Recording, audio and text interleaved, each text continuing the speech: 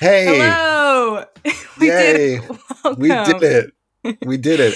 This may be our third, or who knows, third, I think fourth, it's fifth our time. fifth time trying to create a first podcast. I'm so happy to be here in Thank this you. present moment with you. My name is Adam Yasmin, I'm Tracy McDowell and we are here to for many talk about reasons. digital wellness. That's right. That's what brought us together. Exactly. Digital wellness is like the optimum state of being that you can achieve within this age of information, this age of technology, balancing sort of yourself with the technology. That's how I define it. How do you define it? I share that definition. I also feel like it's a state of being as opposed to a destination. And I think Yes. I think there is no one way to relate to it, right? It's not a static thing. It's not a billboard that you see as you drive, down the road. It's a state of being. It's a state of mind. Yeah.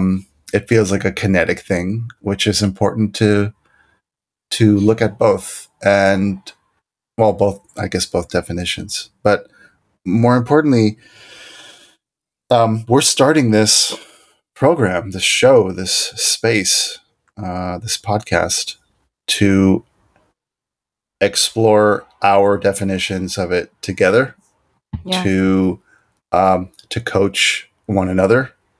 Yeah. So we're both digital wellness coaches.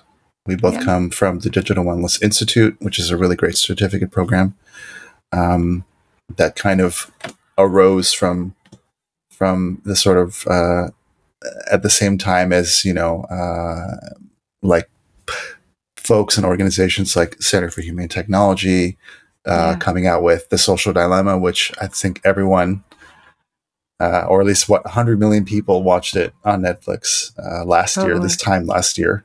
Um, Yeah. so we're kind of offering this kind of in the wake of all that. Yeah, the consciousness is waking up. I remember I started in this space around 2017. So my work previously was as a feng shui consultant, and I would give people remedies. I'd help bring them balance in their space and life. But I kept noticing that the remedies weren't working. And so when I went back and looked at a few clients, the pattern that was showing up was that the technology was getting in the way of creating flow and balance in their life because they'd dissociate into their phones. They'd watch TV to go to bed. They'd watch TV while they were cooking, and it was taking away presence. And so that really ignited my interest in how is technology affecting us, and how can we, instead of being scared of it, which in 2017 everyone was scared of technology. Mm-hmm. It was like, our children shouldn't have tech, we should like make sure all the tech companies go away. There were all these campaigns to get rid of tech. It kind of reminded me of when Facebook started and everyone would publish those like bring back the real Facebook campaigns. Right. I don't know if you remember those. I do. But I feel like it was that energy. And I instead was thinking about how positive technology is for me. So I have like extreme dyslexia. I wouldn't have gotten this far in life if there hadn't been spell check. Like people would not have understood how smart I could be if I didn't grow up with spell check. Because I remember as a little kid trying to communicate to people via writing, couldn't do it. Now I can. So I saw technology as a tool, but it was a tool that was starting to get in the way of people's balance and health and success. And that's what sort of skyrocketed me into this digital wellness adventure.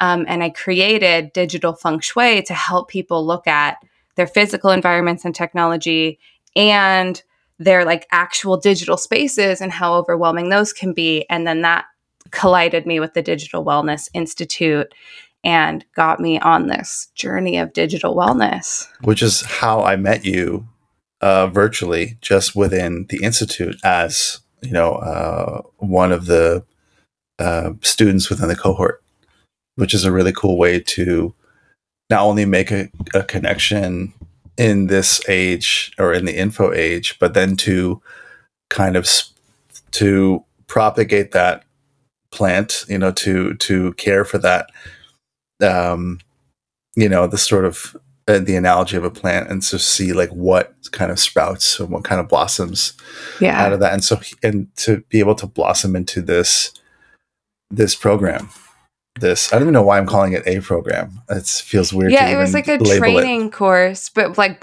bringing this to life, I was so excited as far as like growing something. Like technology was the thing that held us together. Like Mm. I saw you first on a chat with your like really beautiful bamboo background and was able to Instagram you, and you're all about tea and mindfulness. And I was like, this guy and I are on the same page. Like we have the same interest in like mindfulness practices and the same sort of background in the things that we read and study.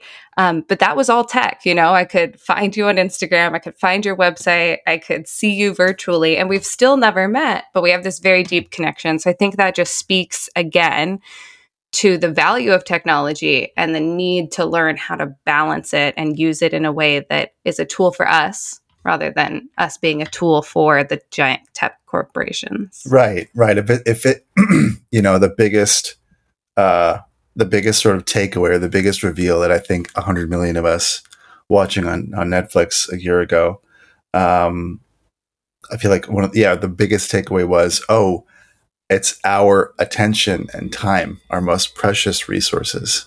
Yeah. It's those things have become commodities to the social media networks, or really, aka the advertisers, right? It's like, it's because we think we're using it for free.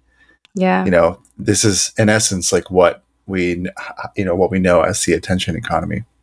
Yep. Um, I would love to hear a bit more about your background, though, before we get too off yeah, track. exactly. And it's a really good segue too, and I appreciate that. So my background is, I came to this space mostly from that space of mindfulness, applied mindfulness, in my life. I come from a weird dimension, a weird place. I'm in this sort of strange, like elder millennial, like I'm almost 40. I'm going to be 40 next year. Um, I'm not a digital native. However, like at 12 or 13 was like AOL Instant Messenger, chat, those chat rooms within AOL Instant Messenger. Like that was my first like web, not my first ever web experience. So that was my first, like, we're going on this, us friends, two or three of us are going onto the internet using a dial-up modem. Like that was kind of how it started at 13.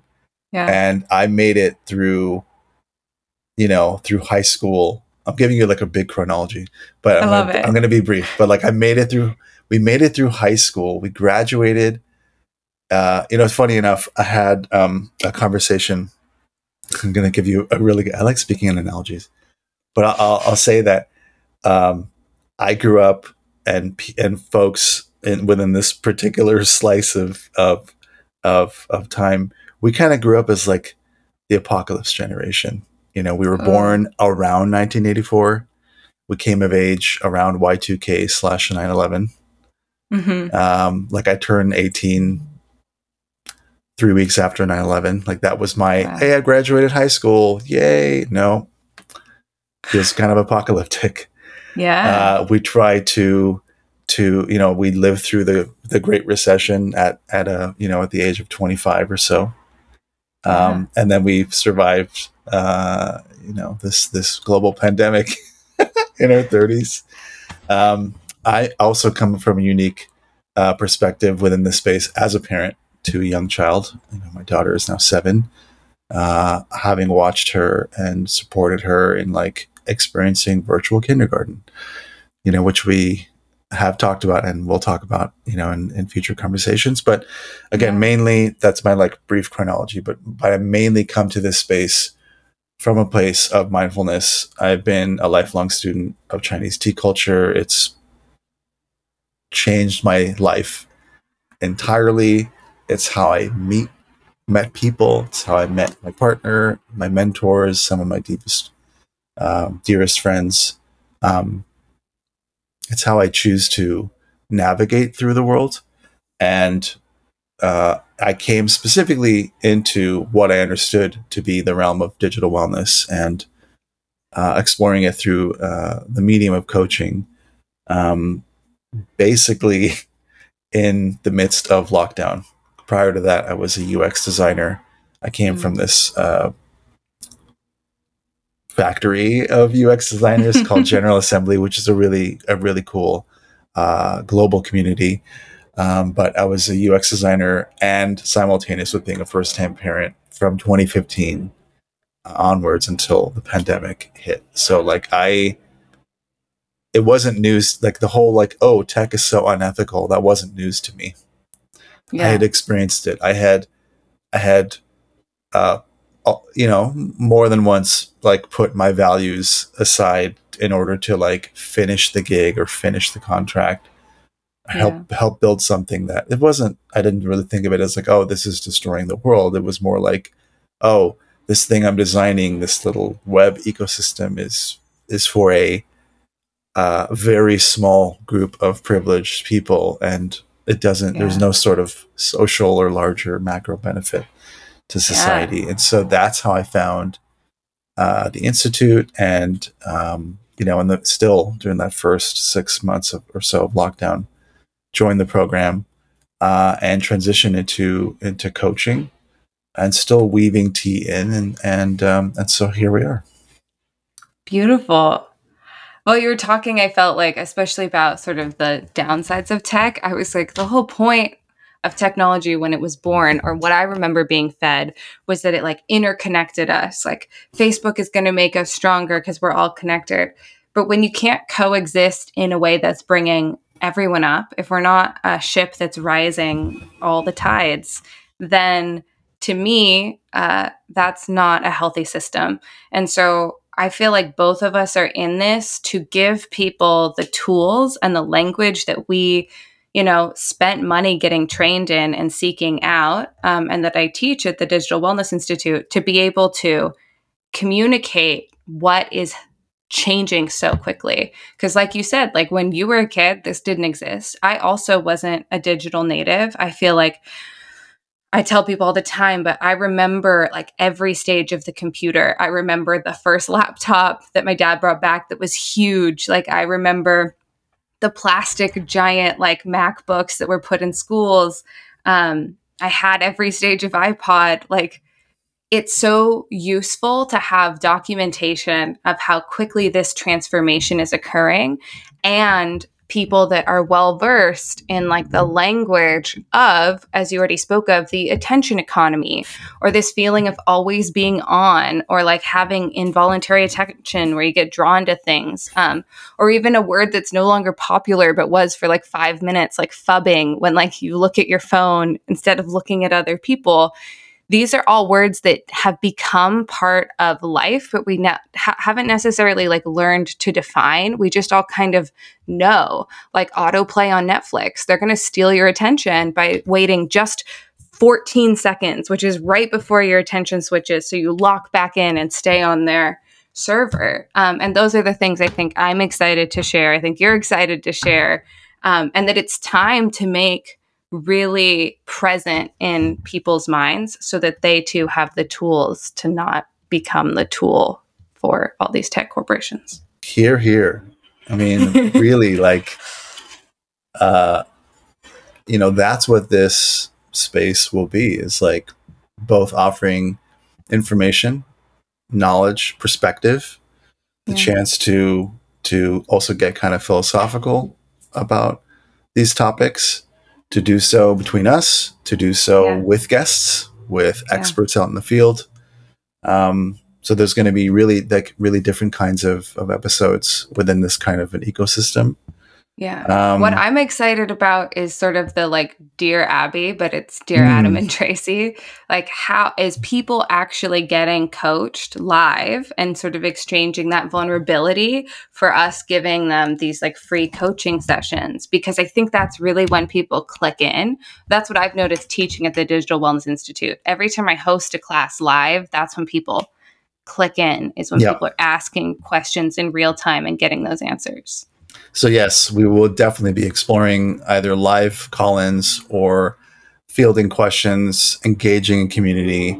After this, first episode goes out, there will be a name. There will be at Yeah. least one social handle, one place, one space to interact with us, and we so look forward to it. Thank you for being here with us right now. Yeah. We look forward to the next steps. I got chills. I hope the people who are tuning in other timelines know I feel you and I'm stoked. Yay. Okay. Yay. Till the next one. Till the next one. All right. Bye.